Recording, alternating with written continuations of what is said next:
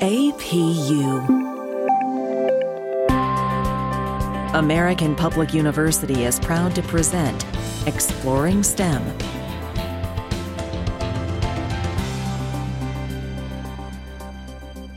Hello, my name is Dr. Bjorn Mercer, and today we're talking to Royanne Baskin, faculty in the School of Arts, Humanities, and Education. And today our conversation is about perspectives from an adoptee. And welcome, Royanne. Thank you, Bjorn, for having me. I'm happy to be here. Thanks. I think this is a great topic to talk about, a topic that people sometimes do want to talk about and sometimes they don't want to talk about.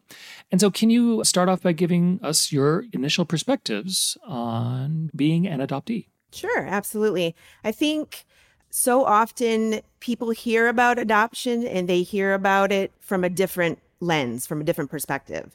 I think they hear about it a lot from the adoptive parents' perspective, and they don't necessarily hear about it from people that are actually adopted and what that was like to be adopted and to grow up and all of the things that can happen internally with your identity, and throw on even meeting your biological relatives and family, and then you just get a whole mixed bag of things that can come up. So I think it's really important to hear from more people that are adopted to get their perspective.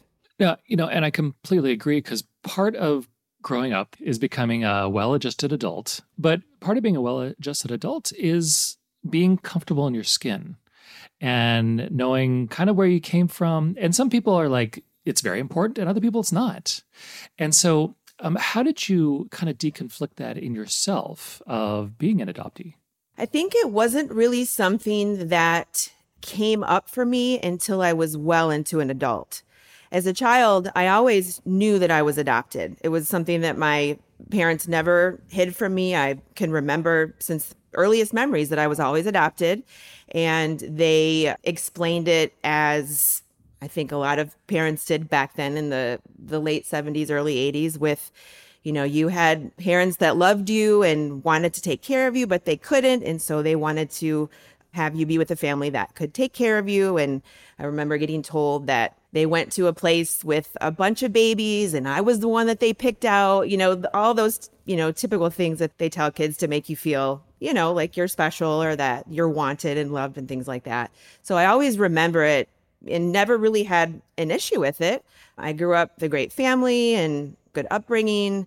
And it wasn't till I turned about 18 or 19 when I started to really think about it and really take action towards trying to find out some information about myself. Because as an adoptee, it really depends on the state that you're adopted, what kind of information you have access to.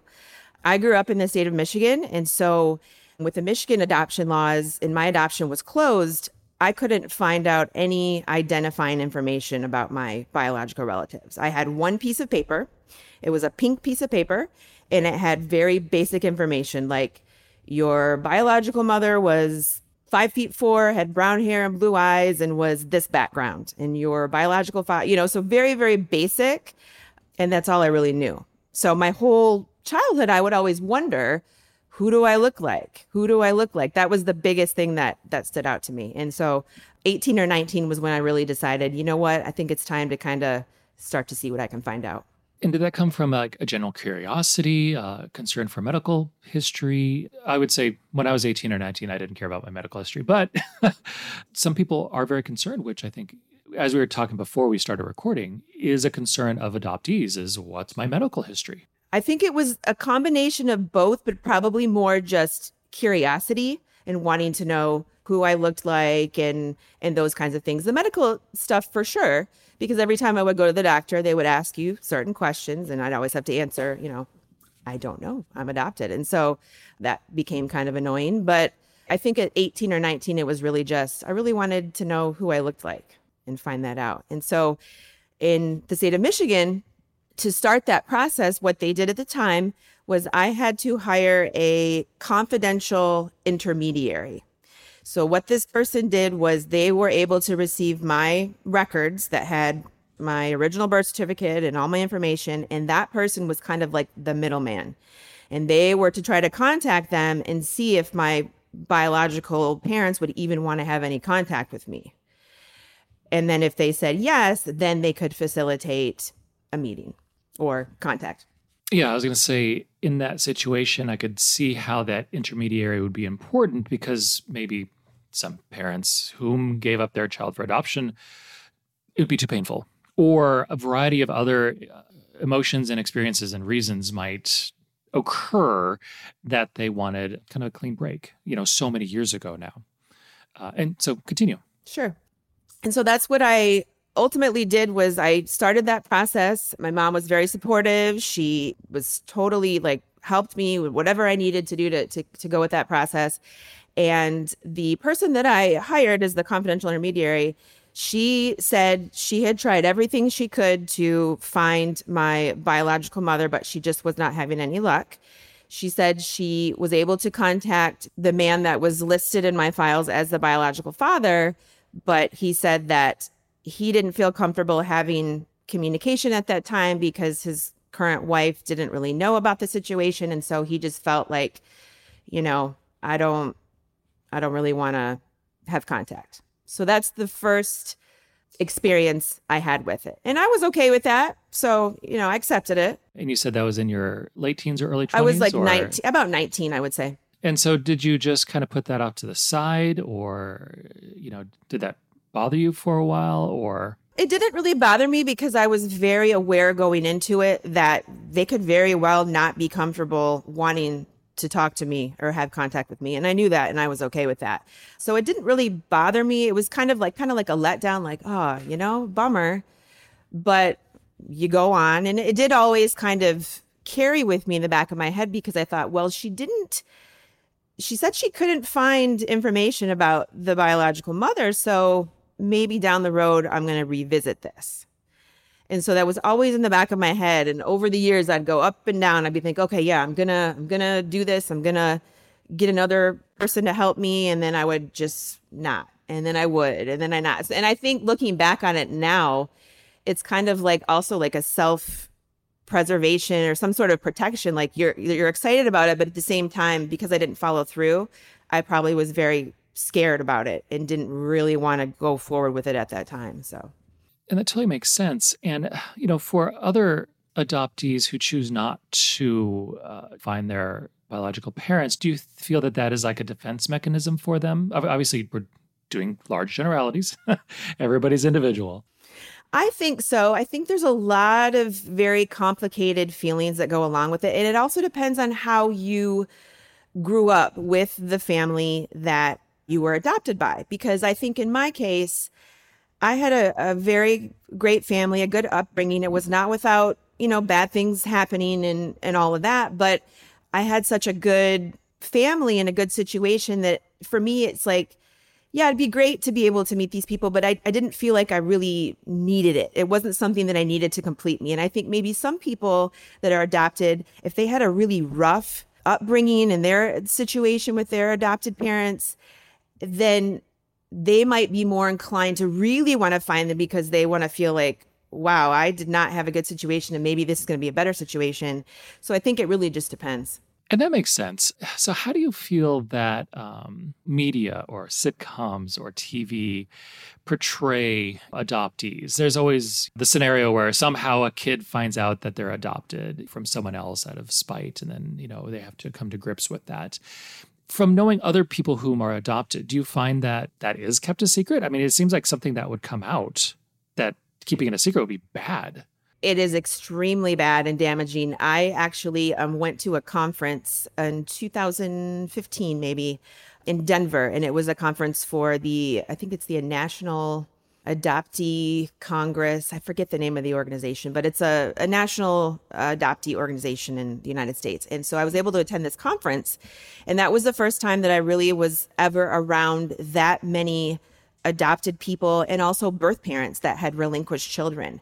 And just hearing different people share their stories and talk, I mean, I was just blown away because there is a group of adoptees that are called late discovery adoptees. And those are people that find out they're adopted when they're 40, 50. And just to hear how traumatic that is to find out. And a lot of them find out like when their adoptive parents have passed away and then they're going through paperwork and then they find out, oh my gosh, I'm this, or with the whole introduction of DNA, and it's just kind of blew the lid off this. And it is very, very difficult for people that are late discovery adoptees to process that. It's almost like you lived a lie for a huge part of your life, and you have a hard time grasping, well, who am I now? You know what I mean? Because you clung to a certain identity for so long. It's hard enough for, I'll just say, people who are not adopted in their teenage years, in their 20s, when they're figuring out who they are. That's hard enough. Just being human and being the emotional creatures we are, having a sense of connection with people, with parents or family or friends and everything like that. It's so complicated. And then you add that layer of being an adoptee. And I can see how it could be difficult, especially, like I said, with late discovery adoptees, where it just makes you think that, like, you got to be honest from day one, where I could see how if a person was adopted into a family where everybody's the same, skin color or something like that, or looks similar-ish, I'll say, it's a little easier to, quote, hide it. But, when people have different ethnicities or different, then obviously you can't. And that requires truth. And I'm assuming that there's no handbook when you adopt someone. Maybe that you get some books and some pamphlets that say what you should do, but that some people kind of do what they want.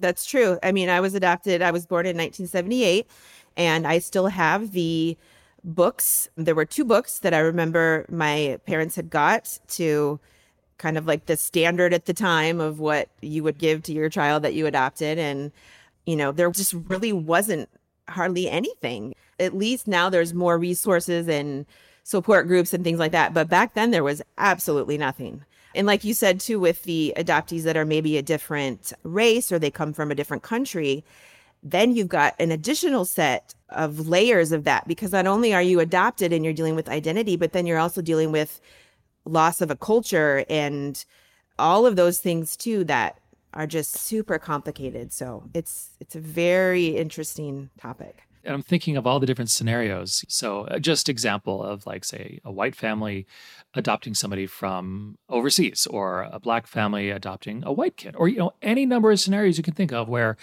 there's slightly different cultures. And even if you're adopting someone who was born in America, there's still just different cultures, different expectations. And unfortunately, when people visually look at other people, they will treat them differently. And that's just a reality. And it'd be very difficult when a family has to deal with that. But again, honesty and having that family strength is the most important thing I can see. Absolutely. I think no matter how hard you try to hide things or to have these secrets, I just feel like it's always going to come to light. And it's just easier to be truthful and honest in the beginning, because it can eliminate so much suffering and so much just pain that people have when these kind of secrets and things happen.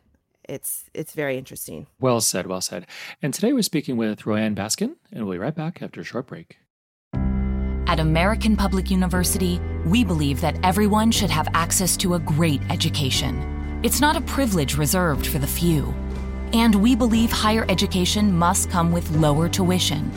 Because when more doors open, more lives change.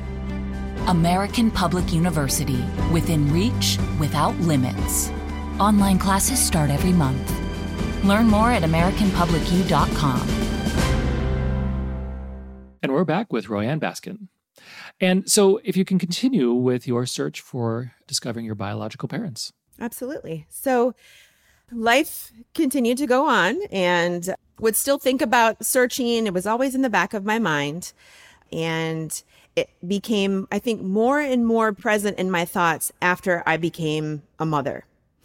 When I became a mother, I realized, okay, I have a child now, and I don't know anything about my medical history or my background. And that's when the medical history part really came into play, because I thought, how would I don't know anything for her, to be able, when I take her to the doctor or any kind of, if I have history of cancer or anything, I don't know this. And that was very upsetting. And so that really kind of made me think about it more and more. One day I went to my mailbox and got the mail, and there was a letter in the mailbox.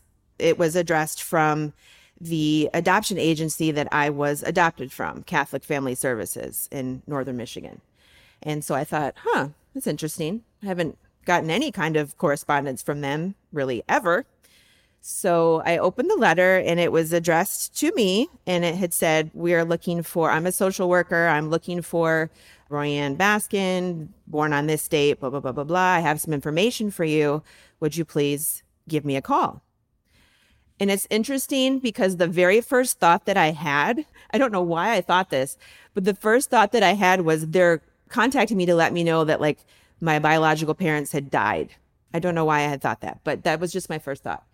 So I ended up calling the social worker and chatting with him and confirmed that I was who I was and I was adopted and the whole thing. And he told me that I had a half brother that was looking for me. And I was completely just shooken up because never once in my head had it occurred to me to think about siblings. I had always just been laser focused on biological mother, biological father. Never even thought about siblings. I mean, I knew it was a possibility, but just never thought about it. So this just shook me right up. And he explained to me that this was the child that my biological mother had had after me. And he had found out that I existed and wanted to make contact. And so he asked if I was wanting to make contact. And immediately I said yes, because I knew, okay, this is great. This is somebody that is related to me. Maybe they can give me some answers about medical history. And then this person could be a connection to my biological mother because I couldn't find her for all those years. It was a very interesting day when I got that phone call or when I talked to the social worker on the phone. Honestly, as you were telling your story, I didn't even think of half brother, half sister contacting you. It wasn't in my brain because I was, as you said, I was laser focused on, how and when did you discover and meet your parents? And it makes sense, much like your own curiosity, if there's somebody else out there who's a half brother, half sister, that they would be curious. Oh my gosh, I might have a half brother, half sister. Yeah. So the social worker asked if I wanted to speak with him, and I said yes. So we were able to get information exchanged, and I ended up calling him, the half brother. I think it was either the same day or the next day. I ended up calling him, and it was a very weird conversation, but it was also oddly familiar. Like when I heard his voice, it was almost like I knew his voice. It was very bizarre. But we did talk, and he was able to explain to me that he grew up with my biological mother. They did not have a very good relationship or situation, and he did not find out about me until he was about maybe 18 or 19. So he didn't know that I existed until when he was an adult. And my biological mother, I guess, was not very forward with information. She wasn't willing to say a whole lot about it. And so he decided to go his own route to try and find out who I was. So we've been talking about everything from your perspective. So maybe from the parent who gives up a child, they are more willing to keep that secrecy with their other life moving forward, I guess. I don't know.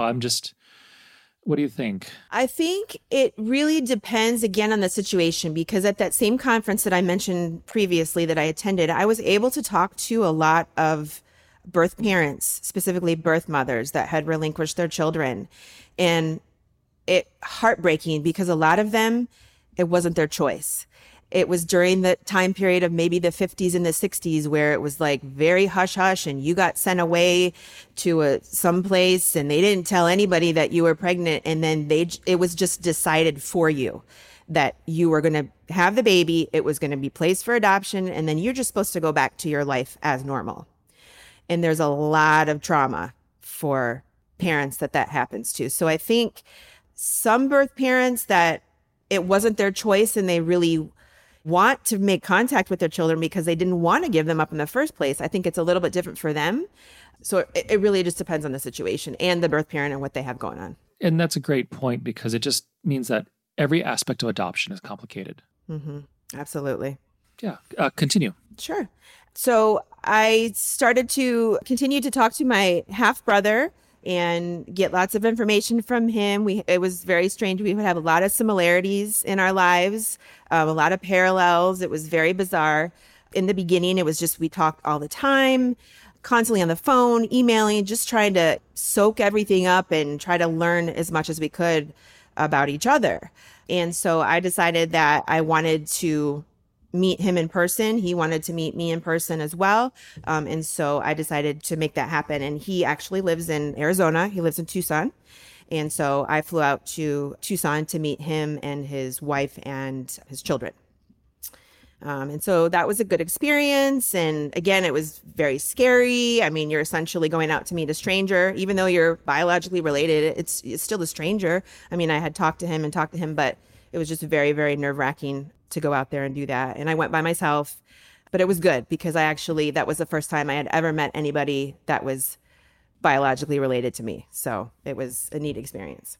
Honestly, what a great experience that in your early adulthood you had tried, and then this came about, which gives you a little, I don't know if this makes sense, but like hope that other people have that desire too. And even when you feel that things are lost, discovery can still happen.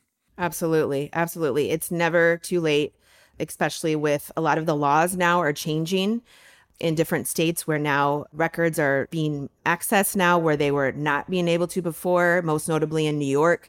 New York has been a state notoriously known for being one of the most difficult states to get access to your records if you're adopted. And just a few years ago, maybe 2 years ago or so, I can't remember, they put forth a bill and it was a huge win for adopted people because now they have full access to their records and they can get their records and they never were able to before. And that's wonderful. And so what happened after you met your half-brother? After I met my half-brother, things did get complicated in the sense that his relationship with our biological mother was very different than mine. I had zero relationship with her other than, because he grew up with her, he had a lot of feelings and things about that really had nothing to do with me because I wasn't there. So I think there was a lot of tension with that, with him and her. And it was kind of difficult to maneuver because I really wanted to meet her and get information from her, but it was just tricky. We were able to set up another trip where I went out to Arizona and I had contacted my biological mother and she agreed to meet with me. So we did plan a meetup. That was very nerve-wracking. Like I can remember driving there. We met at a restaurant and I remember driving there just like, I don't know, I was in like a zone, just so focused. I don't know what was going on in my head, but I got there and I was so nervous and I saw her and we looked very much alike. And so we gave each other a hug. We sat down and we sat there and talked for a couple of hours. But it was just bizarre. It was just weird. It's just so weird. I think I was 36 at the time, or I can't remember. But, you're a grown adult. You have a family of your own and you're sitting there meeting the person that, gave birth to you. It's just a bizarre thing. So strange. I'm not adopted. So it's hard for me to imagine what you went through. That would be, and I'm trying to think of a better word than bizarre, but disorienting at first, maybe? Very disorienting, just very like you feel like you're in a weird other dimension or something. It's just strange to look at somebody that you've wondered your whole life who you look like. And now you're staring back at somebody that's basically like a mirror. I mean, we look so much alike. And then you finally see the person that you look like. And it was just really just, out of body almost, like very strange. And so we talked and, I made it very clear to her in our conversations. I said, I am not here to disrupt your life in any way. I'm not here to judge you. I don't feel any kind of bad feelings or any kind of negativity or animosity towards you for what you did. I appreciate you for making the decision to put me up for adoption. I know that must have been very hard for you to do that. So I just made sure that she knew, like, I'm not coming here for any other reason other than I just wanted to know, I wanted to meet you, see who I looked like, and get some medical information and just make it very clear that I was not there for any other reason. And I did express to her when we met that I did want to find out who my biological father was. And then that's where things got a little bit tricky. She was very honest with me, which I appreciate. And she kind of explained it like this. And I know it's very difficult, for somebody her age to have to go back and maybe relive that time period in your life that was probably very difficult, and you did things maybe that you're not proud of, and all of that. So I understand that's very, very difficult for her, but she did explain that it was the late 70s and it was a very different time and very free love, and everybody partying and having a great time. And, she just didn't know who the father was. And so I appreciated her at least saying that, because I know that's kind of probably difficult to say. I mean, she was 19 at the time. I mean, I get it. Everybody had their times, their wild times, So after we met, we stayed in contact, mostly just via like email or social media. We never really talked on the phone. We would text and things like that. But for me, that was good for me. And I think that was probably good for her too, because I didn't necessarily want to just dive in to this whole other relationship, because I really wasn't looking for a relationship. It was great to know her and have that little bit of communication, but I think it just would have been too much for me. Because one thing that I started noticing after I met my biological brother, my half brother, and kind of when this whole process started, that's when things really started coming up for me with identity. And I really started to struggle. And I remember I would just be driving and I would just start crying for no reason. And just a lot of these weird feelings just started coming up, and things I never thought of before. And so it was kind of like all that stuff maybe was underneath. And now the fact that I'm an adult and this is happening and I can name it and process it a little bit, that it's coming to the surface. So it was very, very challenging emotionally for me for a period of time to meet these people and all of this. It was very difficult. And I can see how that'd be challenging because, again, as a well-adjusted adult, you at that time with your own family, a strong woman, the subtleties of emotions and identity can creep up on you. And how beforehand you had come to grips. Of course, you knew yourself. And then after that, when you met your half-brother and your mother, and then suddenly you're like, oh, these are people who were part of my life biologically, but they're not part of my life. And so it is a really weird dichotomy.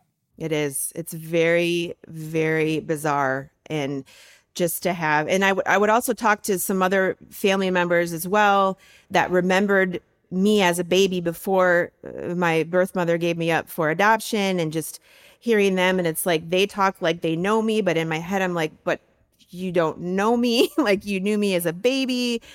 So it's just such a lot of feelings, a lot of emotions, a lot of things get stirred up that I guess I wasn't prepared for. So I decided, I really need to try to find other people that I can talk to that are adopted and going through this. And luckily I was able to find a support group here in Houston of other adoptees and birth parents. And so that really helped. Once I had other people I could talk to, because I never really talked to anybody that was adopted before about this kind of stuff.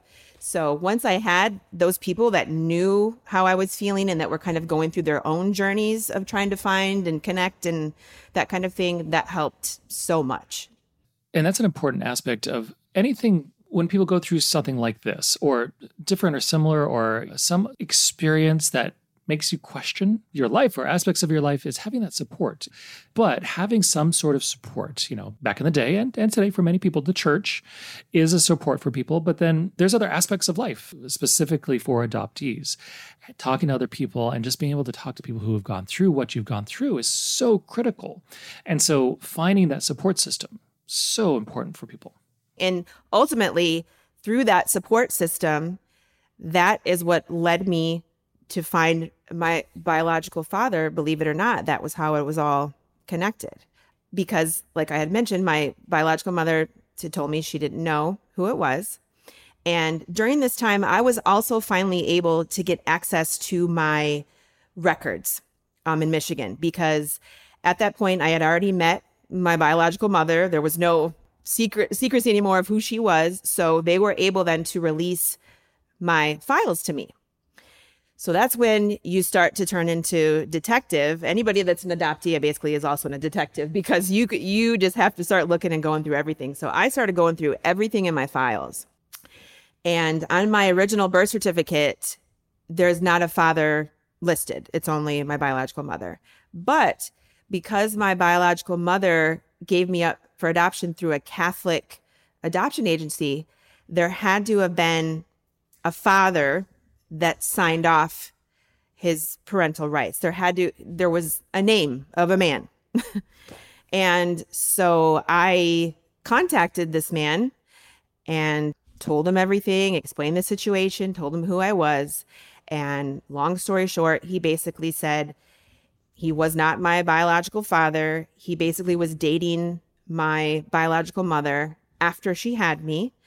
And she was struggling with putting me up for adoption or not and having a hard time. And when she finally decided to do it, she asked him if he would be the person to say that he was the father so that she could sign off and put me up for an adoption, because she kind of did it all secretly. She didn't tell her family that she was doing it.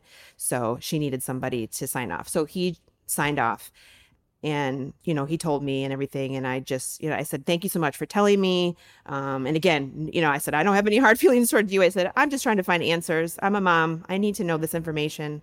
And so that was the first strike with the biological father. Then again, detective mode still going on. So I'm like, okay, I was just like fixated on finding out who this man was. And so I asked him, I said, did you know of anybody at all that she dated or anybody back in the day that she may have had a relationship with or anything? And he gave me a name of somebody. So I thought, okay, here's somebody. This person still lived in Michigan, did my little sleuth work, and decided to reach out to this person. So I called this person and talked to him and explained everything, who I am and the whole situation. And it's like complete opposite response from him. He told me, he said, I have been waiting for this phone call my whole life. He was expecting that he had children out there from this relationship with my biological mother, and he had believed that I was his child. And so he was a very nice man and very receptive, and he dated her for a long period of time. And he remembered, and he thought that I was his child. So we decided to do a DNA test, and he was not my biological father.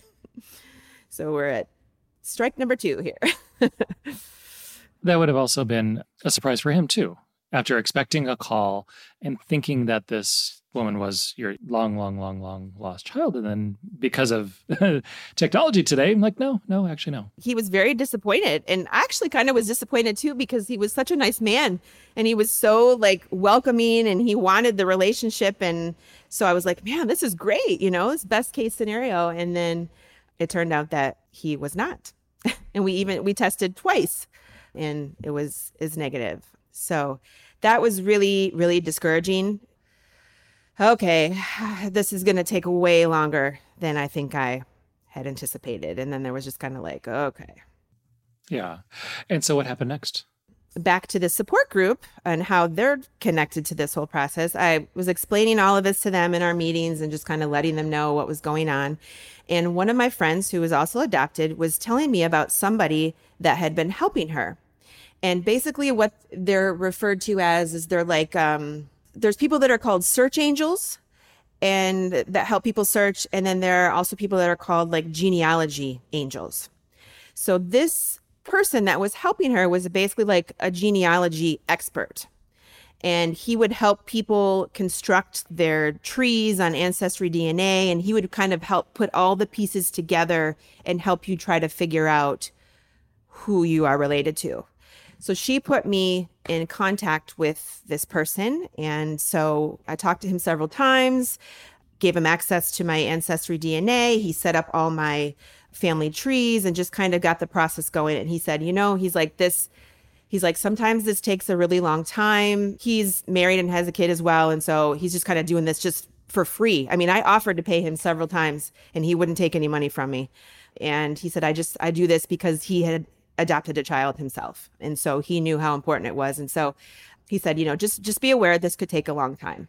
The process went on and you live your life and you just kind of, it's in the background, but you don't really think about it and here and there. Months and months go by and I had had some rough stuff going on in my life. I had just had a miscarriage and lost a baby, and I was just in a really just bad frame of mind at the time. And about 2 weeks after I had the miscarriage, the genealogy angel reached out to me and said, I found him. And I'm like, of course you did. In my head, I'm just like, I'm so distraught from just having this miscarriage. This timing is just horrible. Because I couldn't even, I'm trying to process this loss and then to know like he found my biological father. I'm like, oh my gosh. I'm like, why now? It's just funny how the universe works. But so he was able to find him. It continues to get just crazier and crazier with the story because my biological father lives in Michigan, in northern Michigan, in the same area that the second biological father that was not lives.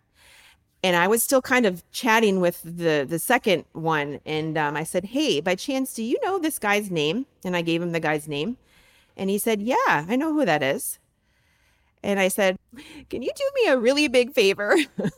Because the second potential candidate he knew the whole story. He knew everything that was going on. He knew what kind of person, he knew everything. I said, would you please, could you just talk to him and give him a heads up of what's going on? I said, I don't know. I just felt weird about like contacting him out of the blue, even though I had contacted the other two out of the blue. I just felt weird because I knew this person was the one. So I said, do you mind talking to him and just kind of prepping him, that this is what's going on?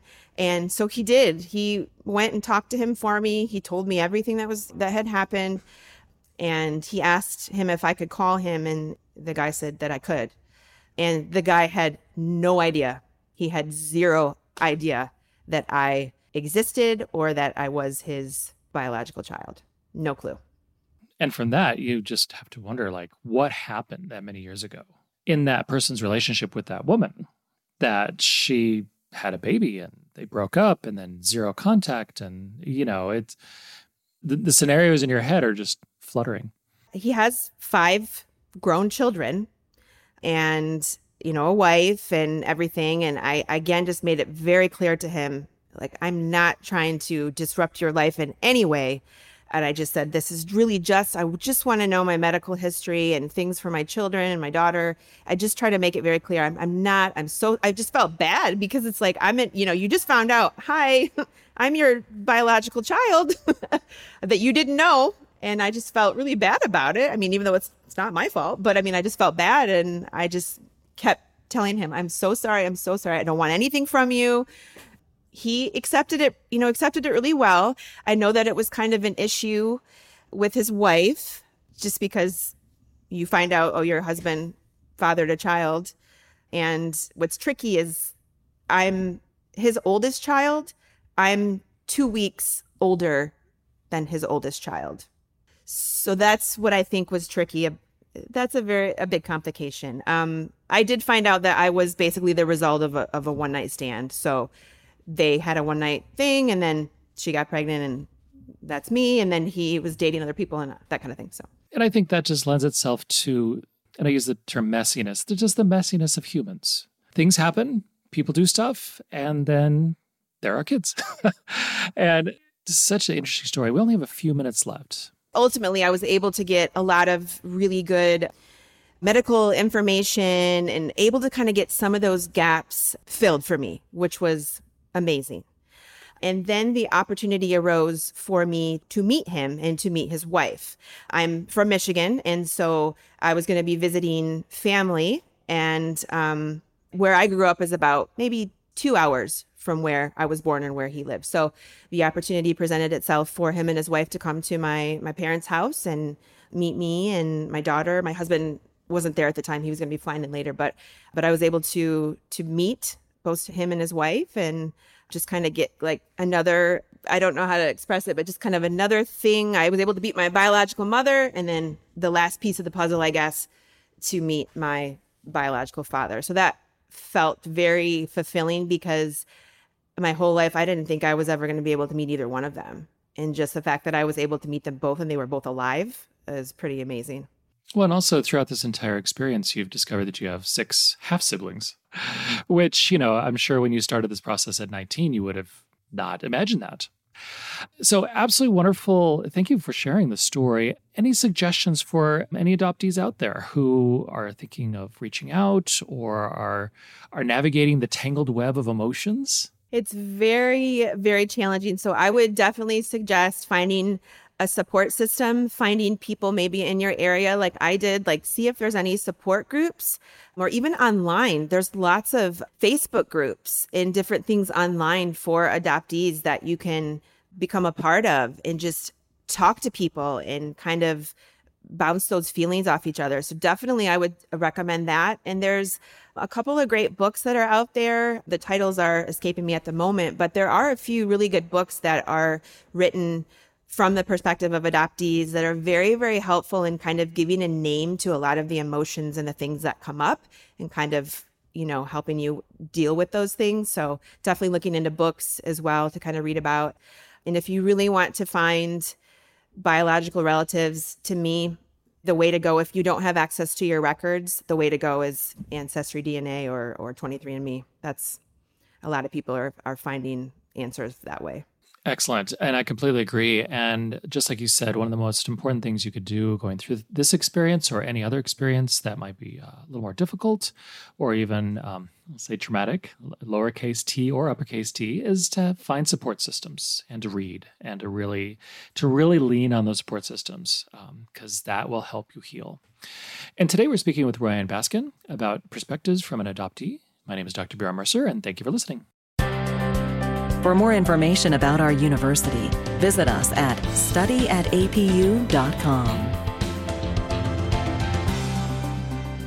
APU,